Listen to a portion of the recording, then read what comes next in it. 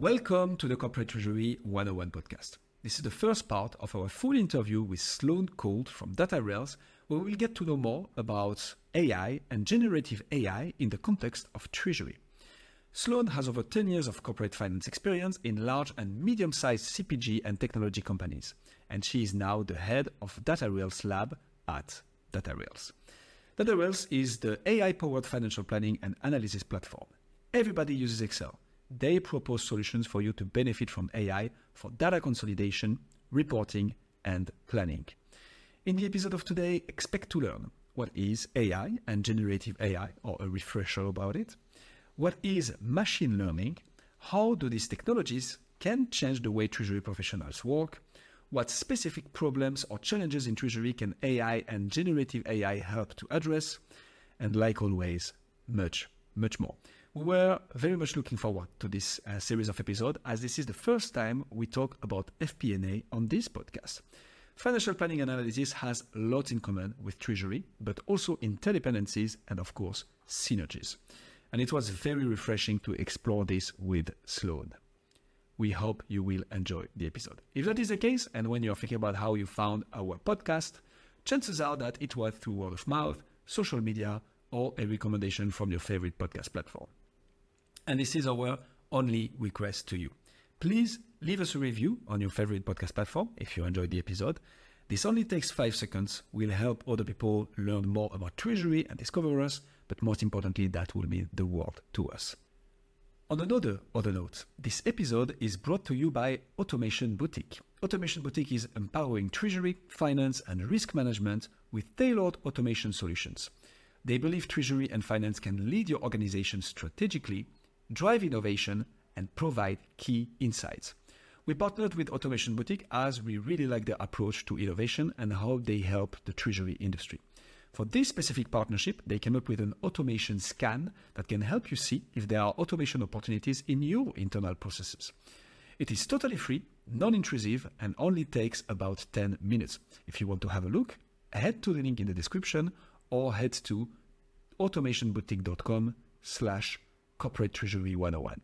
With all that being said, please welcome Sloan Colt.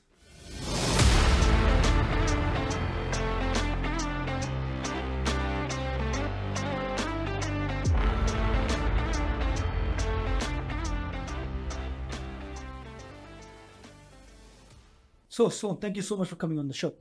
Could you quickly start by going through what AI is, just as a general topic to set the scene? I think most people have heard of it by now. It's quite famous nowadays. But take us through the basics. What is AI and then the different types? Yeah, so really simply, AI is a computer simulation to try and replicate, human intelligence. How far along we are in that is a tremendous debate. My personal thoughts is we have a very, very long way to go. But I think the recent developments, particularly in the generative AI world, and in particular computer vision and NLP, which I'll get into in a second, have really just created an absolute buzz in the world, and especially in the business world, folks are keenly paying attention as tools that can honestly really change the landscape a lot. I see some really positive things. I think things can go wrong too, but again, that's another topic. But it's absolutely amazing technology. We are able to create things without having a person actually create it. The computer's creating it based on things that it's learned, and that's like that a very layman's term. And for the record, I am not my background is understanding AI, but I don't sit and do the coding behind any of it. I don't make any of those. I can understand a lot of it and have a lot of conversations with our R&D team on the technicalities, but at the end of the day, nobody is going to ask me to train their transformer for them. We can get into what that means. Yeah, so explain that. So you mentioned people, computers making things without humans. That's generative AI, right? So can you go through, let's say, what are the popular types? Yeah, so first off, generative AI is kind of a funky term. It's not an official kind of AI. It's something that we've sort of in this landscape of ChatGPT and things like Midjourney and DALL-E that people have ascribed to these types of computer programs that can create things. So ChatGPT falls under what we would call natural language processing.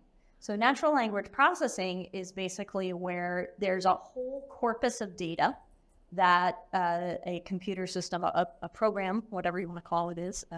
So it's basically where you have a platform that can ingest this big corpus of data. And from that corpus of data, it basically understands all of these different patterns.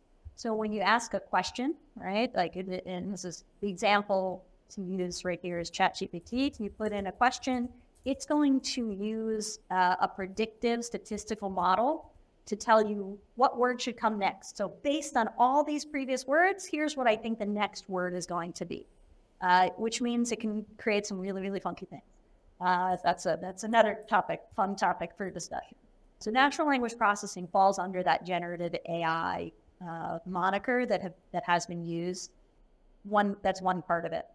Another kind of generative, quote unquote, generative AI is computer vision. So those of you who, let's say you have, this is Treasury, right? So we've got people who do AP and are dealing with all sorts of invoices coming in electronically and not electronically. There are programs out there that can literally read what is coming over on a PDF, for example, and take all of that data, remove the complete layer of data entry so that all of it is about understanding, okay, is this the right thing? Did it grab the right PO? Is it going to the right, owner for this particular vendor, that kind of thing. So being able to read. So actually, that's technically not generative AI. So generative AI, the other piece of it is something like an image creation, right? Generative AI is Midjourney, DALL-E. You can put in a prompt and it's gonna take that text, pull it apart and then put it back together as an image. Anybody who hasn't played with those tools, I highly recommend you do. They are fun. You can play with them for free. Although I know Midjourney is getting harder and harder to play with for free because the bandwidth's always getting used up. But it's a whole lot of fun to just create an image just out of your own text. And I don't know if anybody's paid attention to it, but there have been some really and very controversial things out there where people have won, art awards creating digital art from AI. It's wild, but very, very cool, very, very controversial, big topic to discuss on the ethics of that all, but very amazing stuff out there. So those are the two main kinds of generative AI, which tends to be what most people talk about when they're talking about AI today. Computer vision is another one, another kind of AI, very, very important, again, for those AP folks out there, being able to read invoices that come in through PDFs or through even hard copy that you turn into a PDF, be able to read them, take all your data entry and put them right into your system without any human intervention, although you always want to check, make sure that it's going to the right thing, grab the right thing, grab the right PO, grab the right budget owner, that kind of a thing. And then I think another very important kind of AI that's relevant to this Treasury team here is machine learning. So machine learning, some people don't consider it AI. I don't personally know why. It's AI.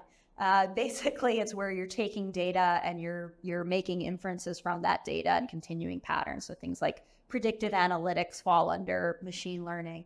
There's many, many, many other applications of it. But for this particular crew, that's sort of where it would fall into. Super cool. So you touched on it a little bit there. How are these technologies being used in Treasury today, and how is it changing the way treasurers work? So thinking things like cash flow management, capital management, hedging, risk management, third-party risk management, all these areas where treasurers are their main concerns. How is AI revolutionizing that? Yeah, so first off, I'll say I'm not a Treasury expert. I've worked in it tangentially, and as a finance and accounting person, and having worked in very broad range of kinds of companies, I've been exposed to lots of different kinds of cash management, but certainly wouldn't, my experience in Treasury pale in comparison to most people listening to this podcast. So I'll put that disclaimer out there. That said, there are so many applications based on what you've just said. of what people are doing today and what they will start doing in the future. So what I actually just touched on before in terms of machine learning, I think that's a really, really important topic. You're talking about cash flow forecasting, right? If you want to help understand what is going on in just your data, right? You can use a predictive analytical model that can forecast out your cash, right? Now, it's useless without human intervention. I'll say that about 1,000 times probably in this podcast. You really need to understand all the things that will change in your business.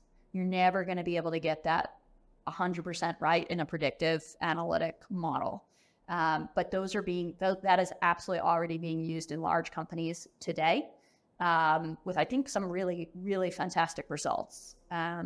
You want to double check your forecasts. You want to make sure that you haven't missed a pattern somewhere. You want to see if there are anomalies somewhere that you haven't noticed just in your own analysis. AI is certainly a way that you can do it. And I think that's true in finance, well beyond Treasury. But for cash, it's obviously extremely crucial. Make sure you're not missing out on patterns that are already in your data. It's huge. And I'm sorry, you said other things. I want to make sure I cover those too. No, that's perfect. So those are quite interesting examples. You started talking about AI with generative AI. Can you provide us with a few practical examples of actually how we understand how AI could help, but how generative AI could have useful applications in Treasury? Oh, absolutely. I think generative AI is a little bit of a different. It's a little different, right, than other kinds of AI. You're working on creating something, so there's so many applications, whether it's setting policies or maybe you have, I don't know, if you have AR staff that's doing collections and need to send emails, personalized emails out, like you can use all kinds of generative AI to help you filter through some of that and actually access your, the recipients that you need to actually access to collect that cash. You also can help, you can also do things like, if there are tools that it's going to end up being a shameless plug for data rails here, but there are tools out there where you can actually connect your data in and then start asking questions about your particular data. So if you wanted to understand a trend, or you wanted to understand, I don't know, how your receivables looked versus your, payables or something like that, and you're starting to try and think about how you're modeling things out, using generative tools like that would absolutely help you in that process, and also be able to answer questions quickly. I know we'll talk about it more, but one of the use cases for data rails is for the FP&A genius that we have, for example, is being able to quickly get an answer to something that you just haven't prepared for. I sat on about a gazillion board meetings where you have spent hours and hours and hours and hours and hours and hours and hours preparing, and you will still be asked something that you're just like, oh no. And then you're stuck trying to figure out what the answer is while everybody else is talking to the CEO and the chairman of the board, and you're sort of kept out of it and have homework to do where everybody else is sort of just doing the actual work of being in the room. Is one of the recommendation application of Treasury is that live in the boardroom, when they ask you something about the Treasury report that you haven't prepared, you can just ask generative AI and boom, project it on the screen. That will be with the right tools. Yes, absolutely. I mean, if you think about being able to have access to your data in a very easy, quick, fast way, this is what generative tools are going to start to do. There's obviously a lot more behind it than just generative AI.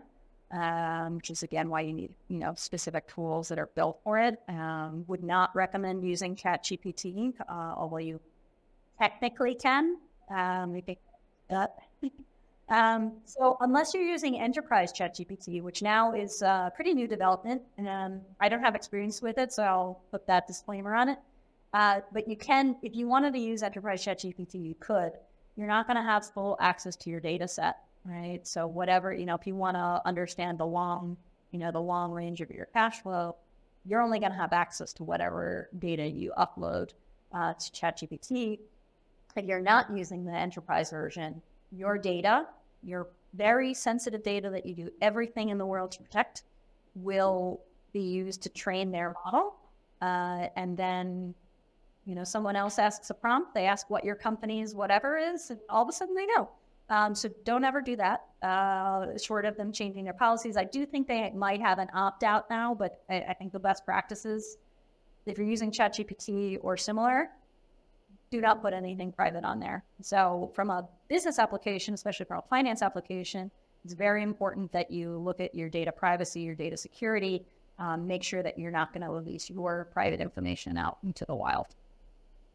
So is that the main reason why you wouldn't use ChatGPT? Is it just the data protection? So you said if you're in that situation where you're in the boardroom, you don't know something, don't use chat. You can use a generative AI to get that, but then we had a little joke about don't use ChatGPT. Explain why. Don't use ChatGPT in the boardroom because first of all, you won't have time to set it up. It'll actually take you longer to use something like ChatGPT. You need to have a specific tool that's basically already been set up with your data. So when you're querying it, you get a quick answer. If you're sitting in a boardroom trying to ask ChatGPT, it's not going to know any of your stuff. So you're going to be spending a long time setting that up. So it's too generic. It's way too generic. Great, yeah, way too generic. And also, again, your data if you have proprietary data, unless you're using enterprise ChatGPT, be very, very cautious about where you send your data. So don't put your company forecast that's not public into ChatGPT and ask it questions. Very clear. Good to know. And if you want to share with the world, have at it. But I think most people listening probably aren't. Yeah. Awesome.